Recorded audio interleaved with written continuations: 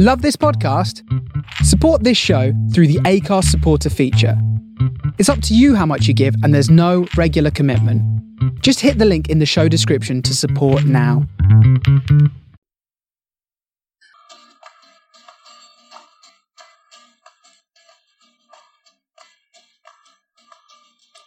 Cage Rage, a Nicolas Cage podcast. Cage Rage, a Nicolas Cage podcast.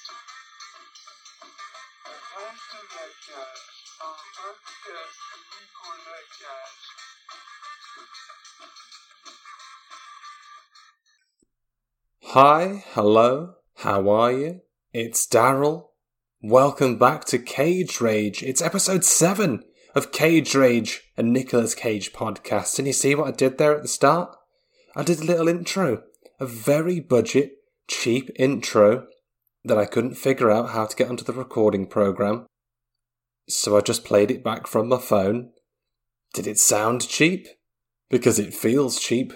It feels very representative of the quality of this podcast, and some might say the quality of Nicolas Cage's acting. But to those people I say, you shut your silly mouths. So how you doing? You alright? You good? It's the end of the week, it's Friday. Apologies, it's another late one this week. Not as late as last week in that it's a whole day later, just a few hours. Honestly, the reason for that being, as I've referenced in previous episodes, back at the old job. Back at the old job. Now, that was weird. Very weird to be back in the midst of all the coronavirus going off. The last time I was there, I was staring HR in the face and getting my ass made redundant. Might as well have been a glass smash. Stone Cold Steve Austin. Stunned. You're redundant. Here's your last month's pay. Go fuck yourself and hope for the best.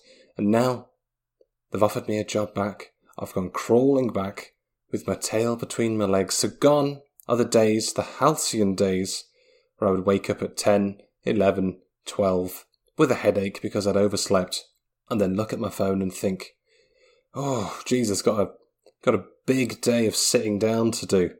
And now I just have to sit down for official purposes in front of a computer, whilst doing the bare minimum of maintaining 2 meters distance, social distance from people around me.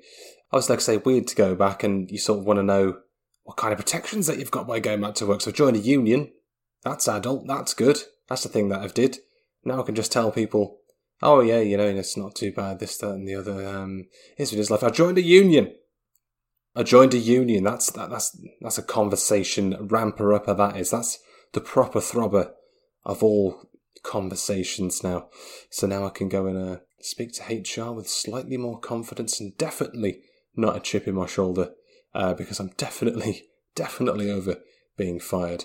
I mean, that being said, I did ask them, this disease, not great, is it? Can I just instill my right as an employee and see the risk assessment that the company's done about what the protections they're putting out there for the staff? And their response basically was, lol, no. So that's where I am. That's where I am now. Podcast-wise, trying to make it hopefully a little more insulated in the sound.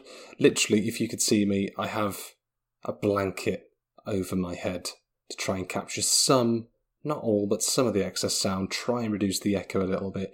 I would get those foam pads that the professional voice actors use, but contractually speaking, not allowed to put anything up in these walls, so that's what that is. Doesn't matter though.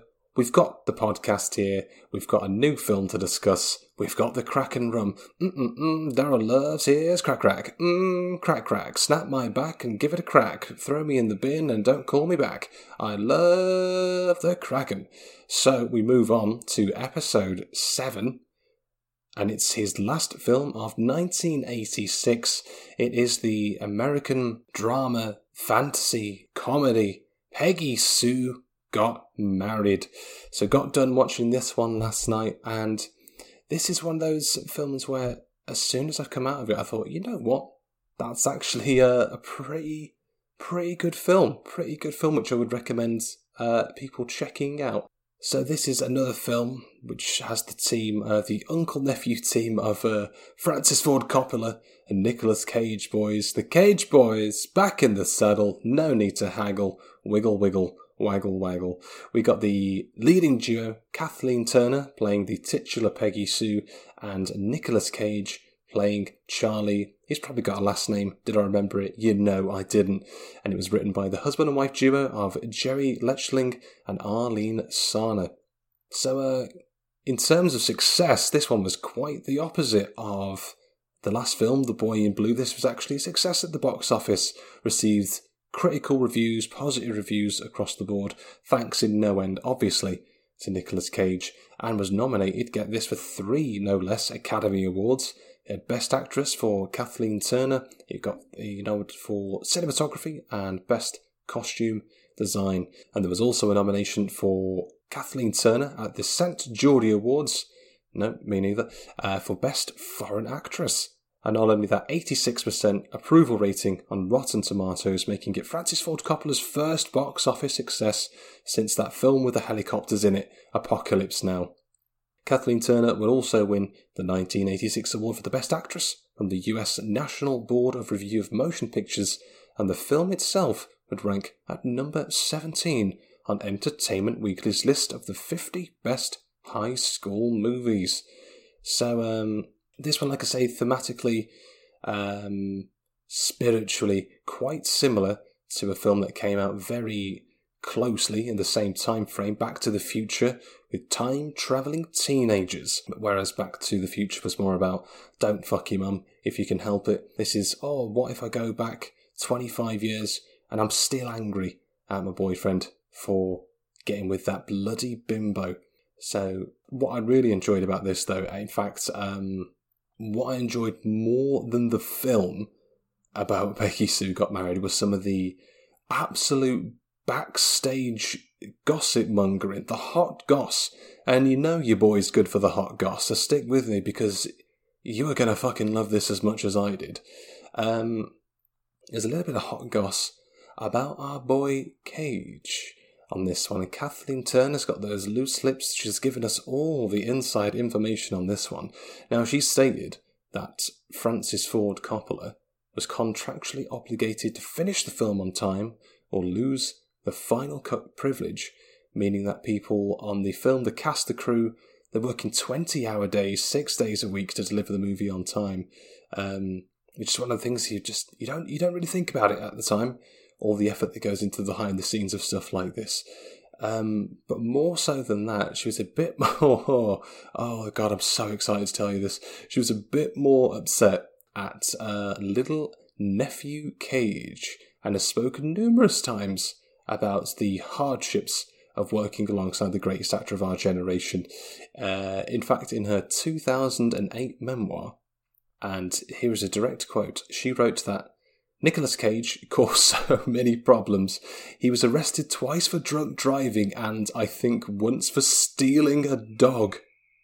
Now, when I first read this, right, that Nicolas Cage stole a dog, part of me was like, what? But then the other part of me with a rational brain was like, of course he did.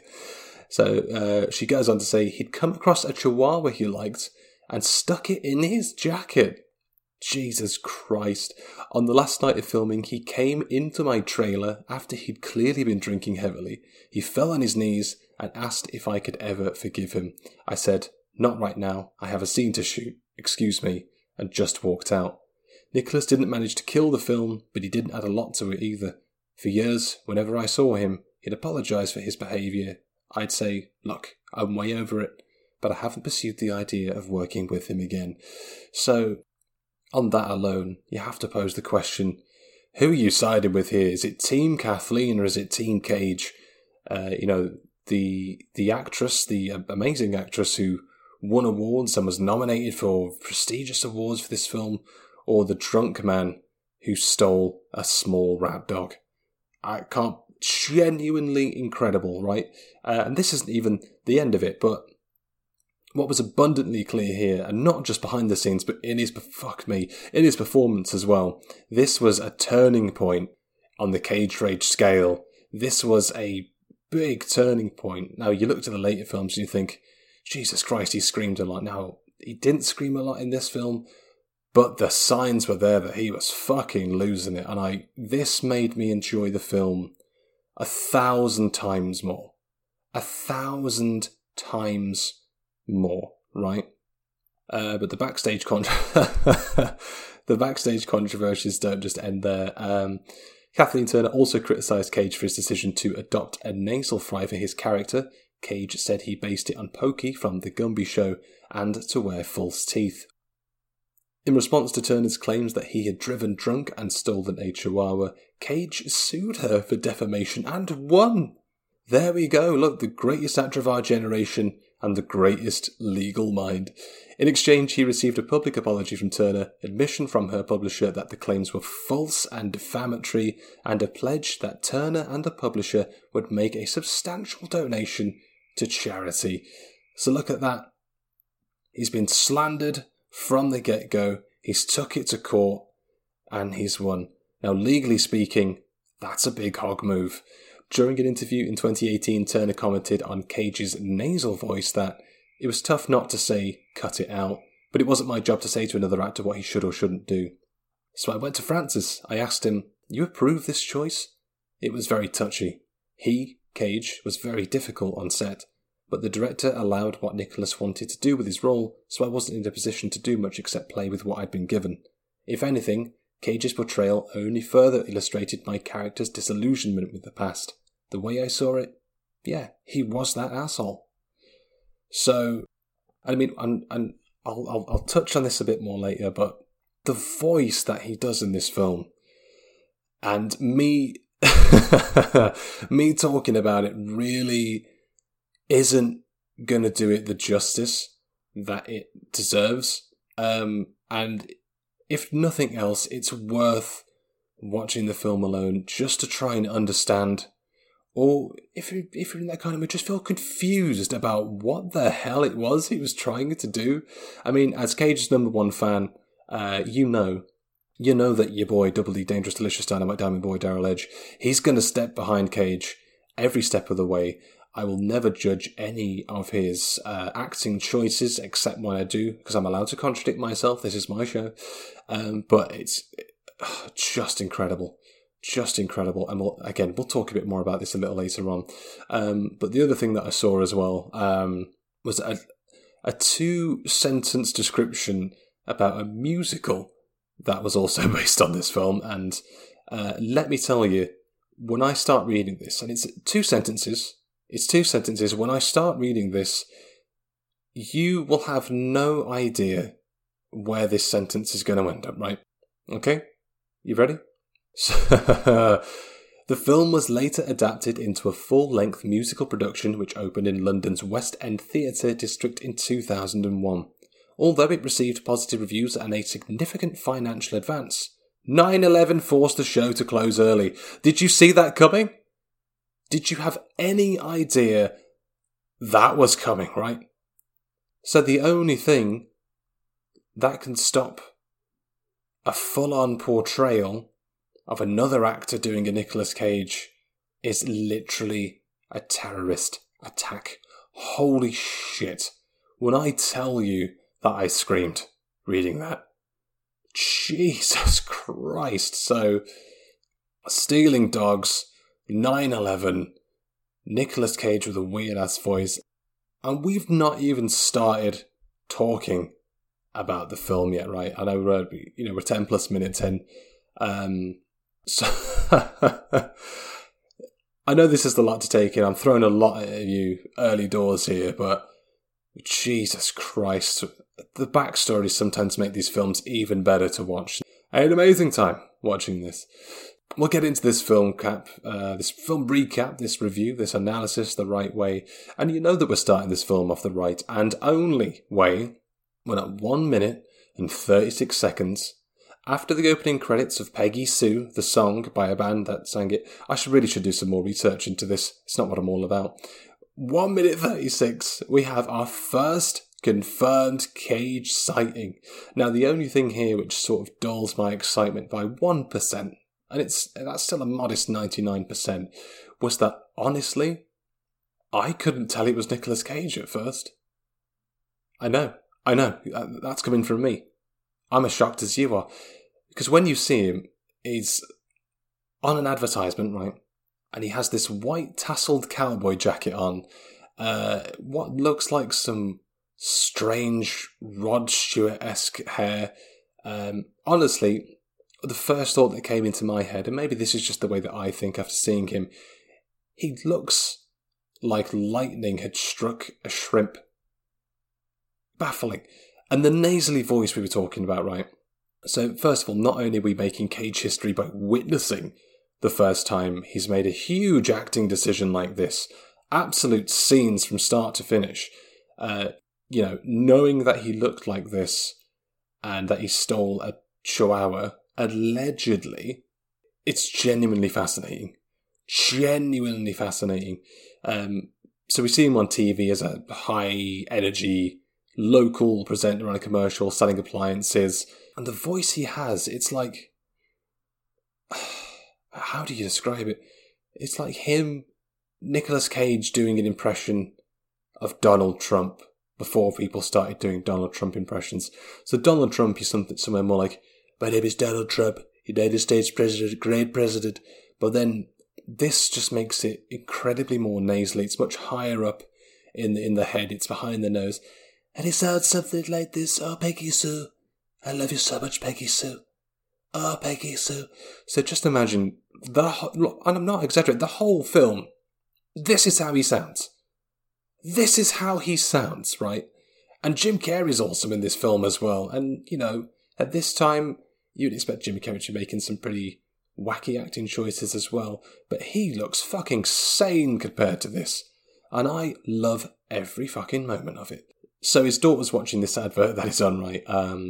As we learn, his ex-wife, Peggy Sue, he's not having it because Cage had left her to raw dog some other woman. Now look, Kathleen, Peggy, I don't want to hammer it home and sound like a broken record. This is how he operates. This is Cage 101. Gets his dogs and off he jogs. You cannot bottle that kind of lightning. So Peggy Sue's off to attend a high school reunion, but it's the 80s. She's worried that people are going to ask about the dissolvement of the relationship. Worried that people are going to ask her about Charlie. And to be honest, if I heard that Nicolas Cage was going to turn up to my high school reunion and only the partner of Nicolas Cage was there, it'd be my first question as well. Where is he? Where is he? Where's he going? I want to know everything about what's going on in your life and spare me no detail. So we learn that Charlie's a fairly big wig, a medium to big wig, and she's worried about what people will say. Again, as we've been saying, very, very natural reaction. Jim Carrey as well. He's at the reunion. He's got a buzz cut. He's also big wigging it. And I'm thinking at this point, look, Carrey, nothing but love for Jim Carrey, and everyone knows that you were the mask, but I won't have this Gimboid taking a single piece of the Cage Man's thunder. He is the weather. He is the lightning. He is the thunder boy. If he was a weather warning, the colour of his weather warning would be red. He's a red weather warning of a man. So let's just put that to one side. And know your fucking place, Carey. Know your fucking place. Ace Ventura's coming up for you. Hang on a minute. Bugger off.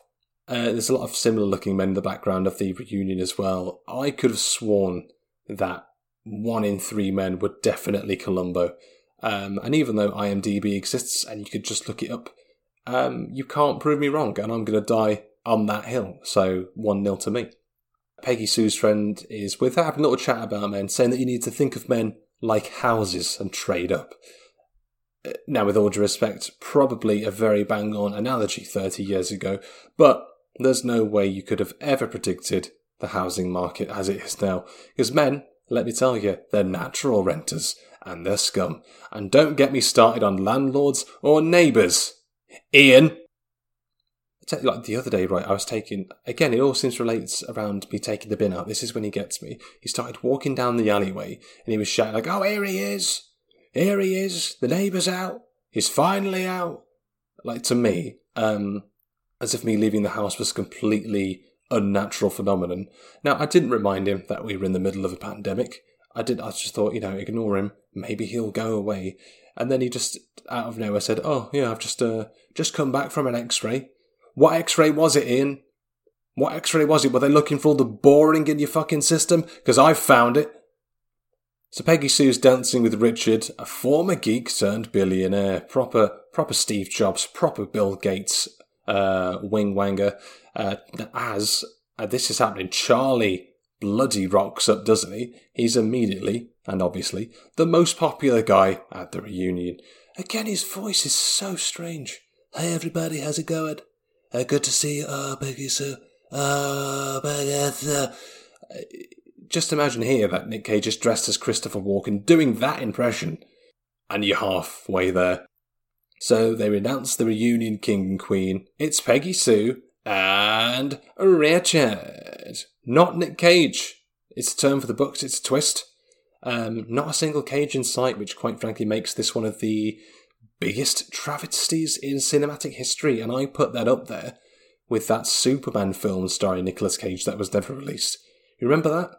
Remember how that was almost a thing? I think Tim Burton was sent to direct it. Only he could handle the mighty force of Cage in latex. It's going to be Superman with long hair, but Nicolas Cage's face.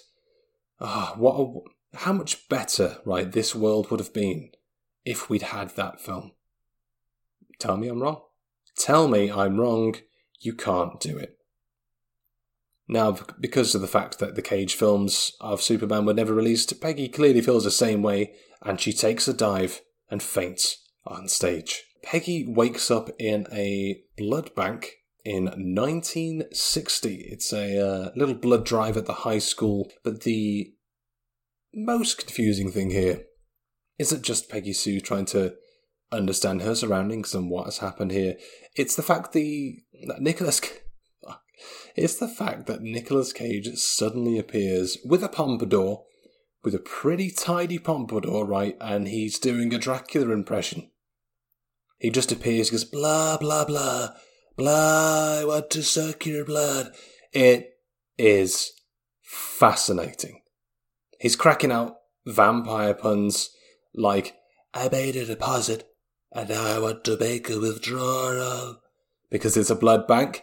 Get it? Peggy's friends drive her back home, probably for the best, and tequila's on, just like at the start of the episode. Look at that. Film and podcast progress, making magic. Me and Cage, Cage and me, stealing dogs and talking hogs. Now Peggy, understandably, very emotional about seeing her family again, and seeing her sister. Her sister says that Peggy is probably the weirdest teenager that she's ever met, but I think, and I think this is a fair point, if she ever saw Count Cagula, right, she'd assign that title to its rightful victor. Gotta say though, Peggy Sue's childhood home is really big, so naturally, fuck the baby boomers. You lot got cheap housing and life savings. We got OnlyFans and depression. So Cage picks up Peggy and he brings up a conversation that they've had prior to her going back in time about seeing other people. So you see, it doesn't matter what era, it doesn't matter what decade, Cage is raw dogging on the brain. And not only that, he explains that he's got a 3-year plan of how to break up with Peggy Sue because he's such a considerate gentleman. I mean, honestly, no one else is doing it like Cage. Why break up over text or a Twitter when you can pad it out over 1,000 days? No more heartbreak. Easing. Now, Peggy also, at this stage, just fucks an algebra test right off. Said she's got no use for it, and you know what? Massive respect to that. It's been a while since I was had to do any algebra in a maths lesson at high school. So where's your algebra now, Roy Springett? Where's your algebra now? And I've got a lot of respect for that. I stan Peggy for the maths boycott. Cage and Jim Carrey, not only are they acting up a storm, they're standing Peggy for the maths boycott as well. Nothing but respect. I mean, when you stand up to authority, right, that's how you earn Cage's hog. However, Peggy wants to meet Richard, the billionaire from the future, after school. So is it long-term planning? Is she saying no to a sly on the side Cage Rory? A little raw dogger? If she is, I don't want to throw around terms so early, but that's a controversy the likes I have never witnessed before. However, Cage, he realises he's getting a bit of the silent treatment. He retracts his 3-year plan, but Peggy, she still remembers what happens in the future. She's having none of it, so goes without saying that hell hath no fury like a woman scorned 25 years in the future. Peggy asks Richard if time travel is possible, and he explains he thinks it's like a burrito, as one part will fold over and just touch the other side, and you can fill it with whatever you want. Much like raw dogging, Nick Cage films, telling Ian to go fuck himself. The possibilities are endless. Pisu confides in and convinces Richard that she's actually from the future, and she wonders if she might have died at the reunion when she fainted. So Richard suggests that she get hit by a fire truck to test the theory. Oh, the 60s. What a time. Just like the algebra, she says, fuck that. So, honestly, absolute credit to this hero because she's making a lot of big plays here, and she's knocking them all out of the park, or as I call it, Nick Cage's acting career, knocking it out of the park every single time. Peggy's mother sort of pleads with Peggy just to sort of let her know what's going on in her life, and in no uncertain terms, tells her to stay away from Nicolas Cage's penis. Ha ha ha ha ha ha ha ha, you fool. You act like people choose to stay away from cinema's greatest hog.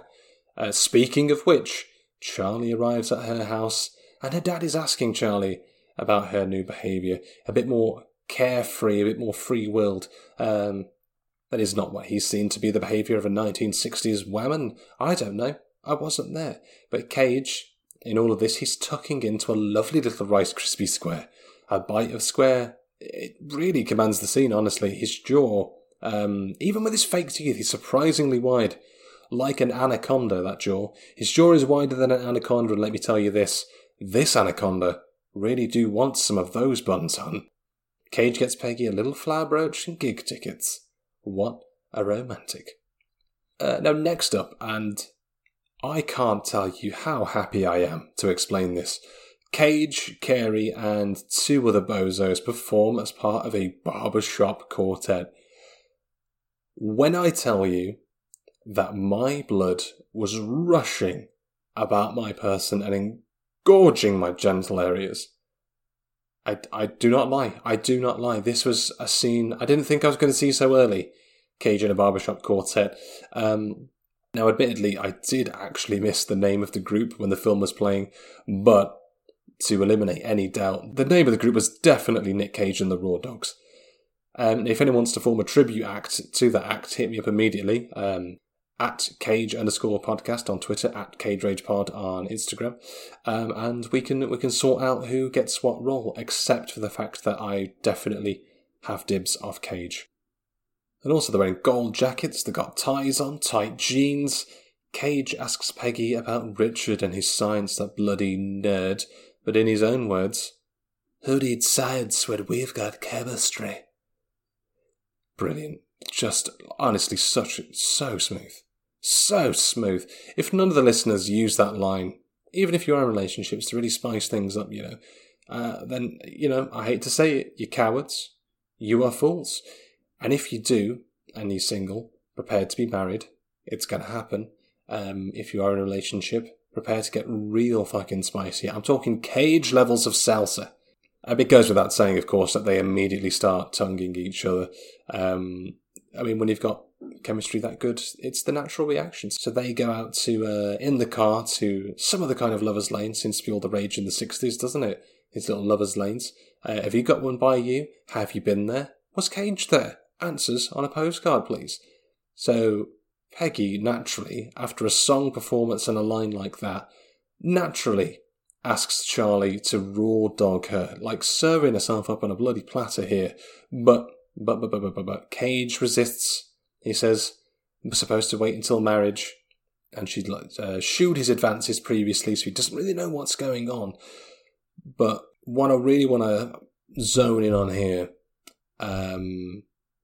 And to make abundantly clear is that Peggy Sue called Cage's wang, and I quote, his throbby thrill hammer. His throbby thrill hammer. Jesus Christ. I mean, I'm probably gonna take that. But after all, that's the ups and downs of the relationship for you. So Charlie freaks out. He gets a little bit angry with all that's gone on between them. And he just gets them out of there. He doesn't want to know. He can't just toy with Cage's hog if you want the raw dog. And I'm sorry, Peggy, it is the rules. I don't make them, I just abide by them, and you do well to understand and follow the same. But Peggy isn't fulfilled. You know, she was so close to the hog, but she still wants a Nick Cage proper throbby thrill hammer. So she meets up with Michael. He's very douchey. You know, in today's day and age, this is what would be described as a douchebag. He's a real beatnik kind of guy, leather jacket, hates Ernest Hemingway for pretentious reasons. Like, you know the sort, though. You've probably seen the kind of people who click their fingers when they agree with something. These people still exist, actually. Like, you can go to a charity store once and go to a little cafe once, and suddenly you're listening to audiobooks. All of you clicky shit bags, right? Stop it. Stop clicking. Grow up. Clap like a normal person who were impressed by TikToks of people making the Wii theme music with the glass bottles like me. Incidentally, really good TikTok. I'd go and check it out. So Peggy goes with Michael to the beach. Michael performs a one-man show for her, which really is the problem with open micers, isn't it? Any excuse to do a bit, and they're all over it. For some reason, for him it works. Never worked for me though, so apologies to the Daryl of 6 to 8 years ago. But life is full of mystery. In case you're wondering, I used to do a brilliant impression. It was really good. A great impression of a flamingo stepping on Lego. Never got the reaction it deserved, but I was ahead of my time, just like Nicolas Cage. Anyway, I digress. They raw dogged.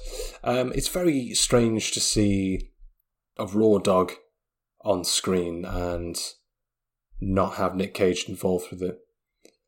I mean, I suppose realistically, if you want to think about it on a technical scale, he was more or less responsible for the foreplay stage, so I guess it counts on a technicality. So I'm going to give him a pass on this. I'm going to call that as his raw dog in effect. So I mean, 7 films in, 7 raw dogs, given or implied. This is honestly the greatest streak since The Undertaker at WrestleMania. So the day after, Charlie apologises to Peggy for putting the brakes on the hog train, but, it's because he loves her, and that's respect, that is. You don't just go in with a hog just because you can.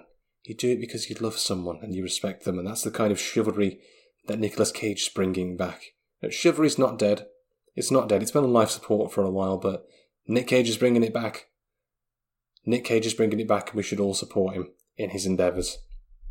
Peggy's friend finds out from the hot gossip train that she and Michael banged on the beach. Dolores, classic fucking Dolores, mouthing off already. I'm sick of it, Dolores. I think you need to wind your neck in. Just my opinion, though. Her friends are really upset about it, but Peggy tells them it was just one date. And one day, what's a hog? What's a hog between strangers, Because, women truly are from Venus. Truly are from Venus. They are your fire, your desire. Now, it's not just Peggy that's found out about the gossip getting around. Charlie has found out about it too. He was a passenger on the hot goss train. He sneaks into Peggy Sue's room at night, and I swear to God, and again, this is one of those things you think, was this really in the script? Because he genuinely, and I'm not making this up, he genuinely goes to kill her. He has a pillow over her face, right? He's millimetres from suffocating this girl. I mean, again, was he justified? Team Cage, Team Kathleen? Let me know answers on a postcard. He's heard about her in the Scuzzball, old Michael Fitzsimmons, the beatnik douchebag. He has a chat with her, and he says, look, I don't know why you've done this. He says, I've got the hair, I've got the teeth, I've got the eyes, I've got the car. Head, shoulders, knees and toes above the rest of them, and you know he is. He's the lead singer. He's the man. He's not accepting this breakup. And to be fair, between his teeth and his band and his acting, all really strong points. Very strong points. So they have a little argue, and Peggy explains, spoilers, that his dreams don't pan out, and she doesn't want to be blamed when it all falls apart. And Charlie says, you know what, I'm going to prove you wrong. And he storms out, despite the fact that he nearly killed her. A masterclass in emotive acting here. A masterclass in how to manipulate the emotions for a powerful scene. Nick Cage, he stood up. He sat down. He moved to the left one time. And that's how you do drama. This is coming from someone who has a B grade in GCSE drama, so I think I'm qualified to talk about this. All you naysayers out there. I did a Scottish accent in my final piece. Went down a right treat. I said things like, no. I mean, that's how you do drama, and EastEnders, whilst you've got some time off for COVID, they could really learn a thing or two, okay? So Peggy and Michael, the beatnik scuzzball, they have another gathering, and Michael says that after they graduate, they should move to Utah. They should raise some chickens, or that her and his friend should raise chickens, and he'll just do some writing about. It's a no from Peggy, strong no from Peggy, and Michael says they should give it a shot. This is the thing with guys, Not only are they renters, one bang, two attached. Awful subjects, but none of it matters, because Charlie is singing again. Michael notes that Peggy is still stuck on the Cage Man. Charlie just happens to be singing with an R&B group about how another man is trying to tear a relationship apart, which is definitely not on the nose at all. But after the song, which for me should have gone platinum, a producer tells Charlie that it's not happening. His first dream of musical starship is shattered. It's all he ever wanted, Like, how do you recover from that? First, Peggy, raw dogging a jerk, or being raw dogged by a jerk. Maybe she raw dogged him. I wasn't there. I can't tell you what she's into. First Peggy and now this. He's in the fucking dumps. But for weird reasons which don't quite all make sense, she's starting to feel sorry for him. So she visits him the next day, says, I wrote this song for you. I hope that the song was actually Tequila, and she's doing like a whole taking credit for it thing, maybe. The Spanish Flea, or I Like Big Butts and I Cannot Lie.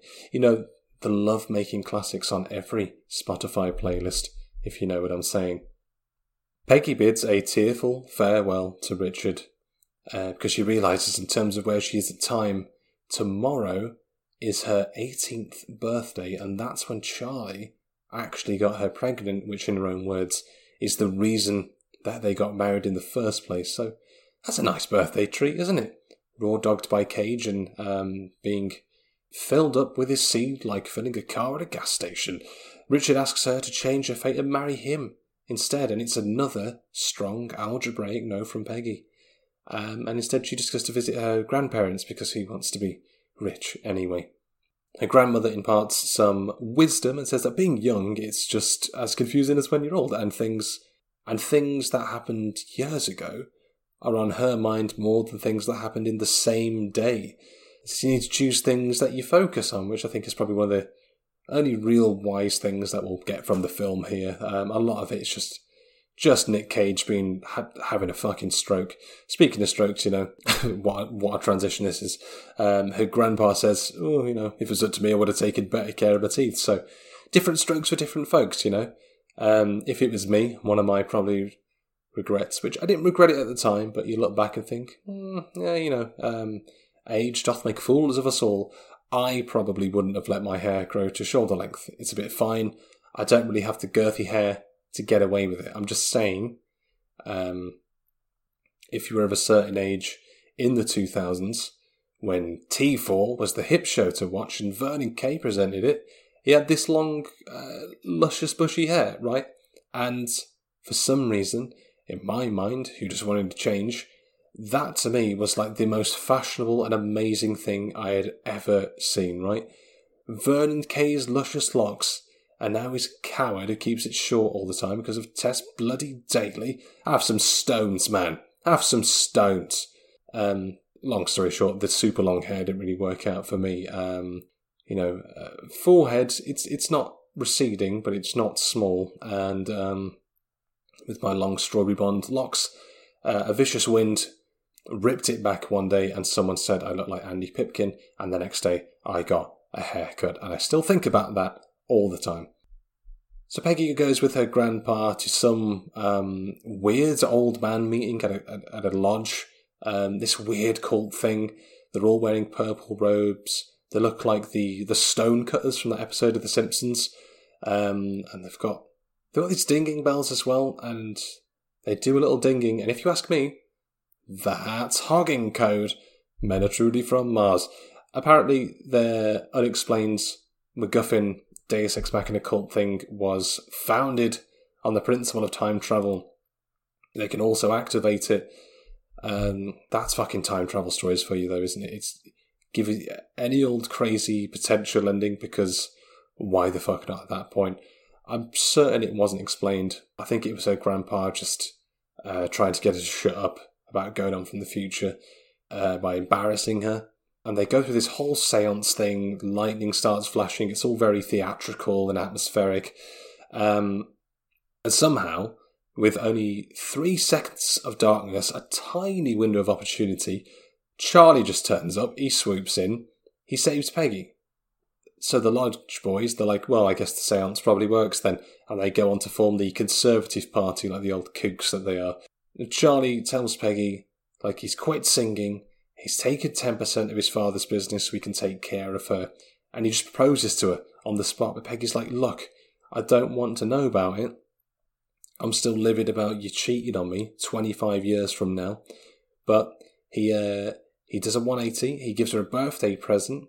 It's a silver locket. And she thinks that those are her children that she has in the future. It mentions that she's got 2 children, but we only ever see and hear from one of them. Who knows? But it's actually baby pictures of Peggy Sue and Charlie. So Peggy just flipside reverses it. Based on this act of gratitude alone, she expresses love for Charlie. And we'll get into the late stages of the film here. And I know you were wondering. I know you wanted to know when we get into the good stuff. So let me tell you. They raw dog in a greenhouse. And not only that, the raw dog is in fact so powerful, so potent. She gets hogged by Nicolas Cage to such a degree that she's sent forward in time. So, that's a thing that happened. So she wakes up, she's in the hospital, back in the 80s. Charlie is older, he's greyer, as we saw him at the start of the film. He's singing to her, telling her that he loves her, that he needs her, that him and Janet, the bloody bimbo, are over. And apparently they just decide to throw this in this little gossip about Janet at the end. Apparently she was foreign. They decided to tell us for no reason. And Nick Cage said he got tired of translating things. So, intolerance of foreigners, just a little thing they throw in there at the end. Why not? Why wouldn't you? So they spend about 5 minutes just apologising to each other. And then Peggy invites him over for dinner on Sunday. She said it's going to be her, it's going to be him, it's going to be the kids. It's going to be a strudel. So in theory, the perfect evening in, and they'll probably raw dog as well, just to top off the night the right way. And on that hopeful note, the film ends. So yeah, oh God, I mean, it's not, like, this is the thing, right? It's not, by any stretch of the imagination, a bad film. It's quite an enjoyable film. Kathleen Turner is brilliant in it. She's really funny. She's really affable. She's very charming. You really do root for her. This is one of those films when, to the layman, to the everyman, you would be thinking to yourself, I don't really understand why Nicolas Cage was cast in this. There was no reason for him to be cast in this. No reason for him to do that voice. And some of you might argue that the performance is kind of ridiculous, and it's kind of at odds with the entirety of the film. And as we said earlier, Kathleen Turner wasn't exactly happy about the whole thing. The director was just happy to allow his nephew to get away with everything. And you might say, oh, there's quite a lack of chemistry between the leads there. And the whole film just becomes about how a woman goes back in time to, for reasons unknown, forgive her partner that cheated on her in the future because he gave her a locket. So when you're supposed to understand that they fell in love again at the end, it's a little odd. It's like I say, it's not a bad film. It's there's good nostalgia in there for that time period. Kathleen Turner's really good. The script is actually quite decent as well, and it's a bit of a bittersweet ending, for better or worse. But odd, so odd. But obviously, as a Nicolas Cage film, it gets a 10 out of 10, because of course it does. It gets a strong 10 out of 10 from me. Nicolas Cage, as I said in the introduction to this series, he makes choices, he makes decisions that other actors are far too afraid to go near, and it's so bold and so courageous that you just can't possibly disagree with it. It's so empowering to see an actor go to such lengths to make such a memorable role. And on that note, that brings us to the end of episode 7. Peggy Sue Got Married. Kathleen Turner good, Cage weird, but also the best actor you've ever seen. Worth checking out, I think. It's one of the films I have to recommend again. 10 out of 10 as a Nicolas Cage film. I would debatably give this a bronze 0.5. It's close to a silver. Oh no, fuck it. Let's give it a silver. I think it's deserving of that. So next week, we move on to episode 8. It's Raising Arizona. Nicolas Cage working with the Coen brothers in the 1987 film. It's going to be a good one. Really excited for it. And as ever, we'll just wind down things with the old socials, which I probably should have done at the top, but I was so bloody excited about you having that little really, really fucking cheap and probably illegal introduction. So search for Cage Rage, Nicolas Cage podcast on YouTube. Give the videos a watch. Subscribe to the channel. Helps it grow there. On Spotify, of course. Please consider sharing it around with anyone you think that might like it. Give it a follow. Give it a like. It really helps promote the show in the old algorithms. Twitter, @Cage_podcast. Instagram, @CageRagePod. And the Ko-fi account as well. Ko-fi.com/Daryl Edge. KO-fi/DARRYLEDGE.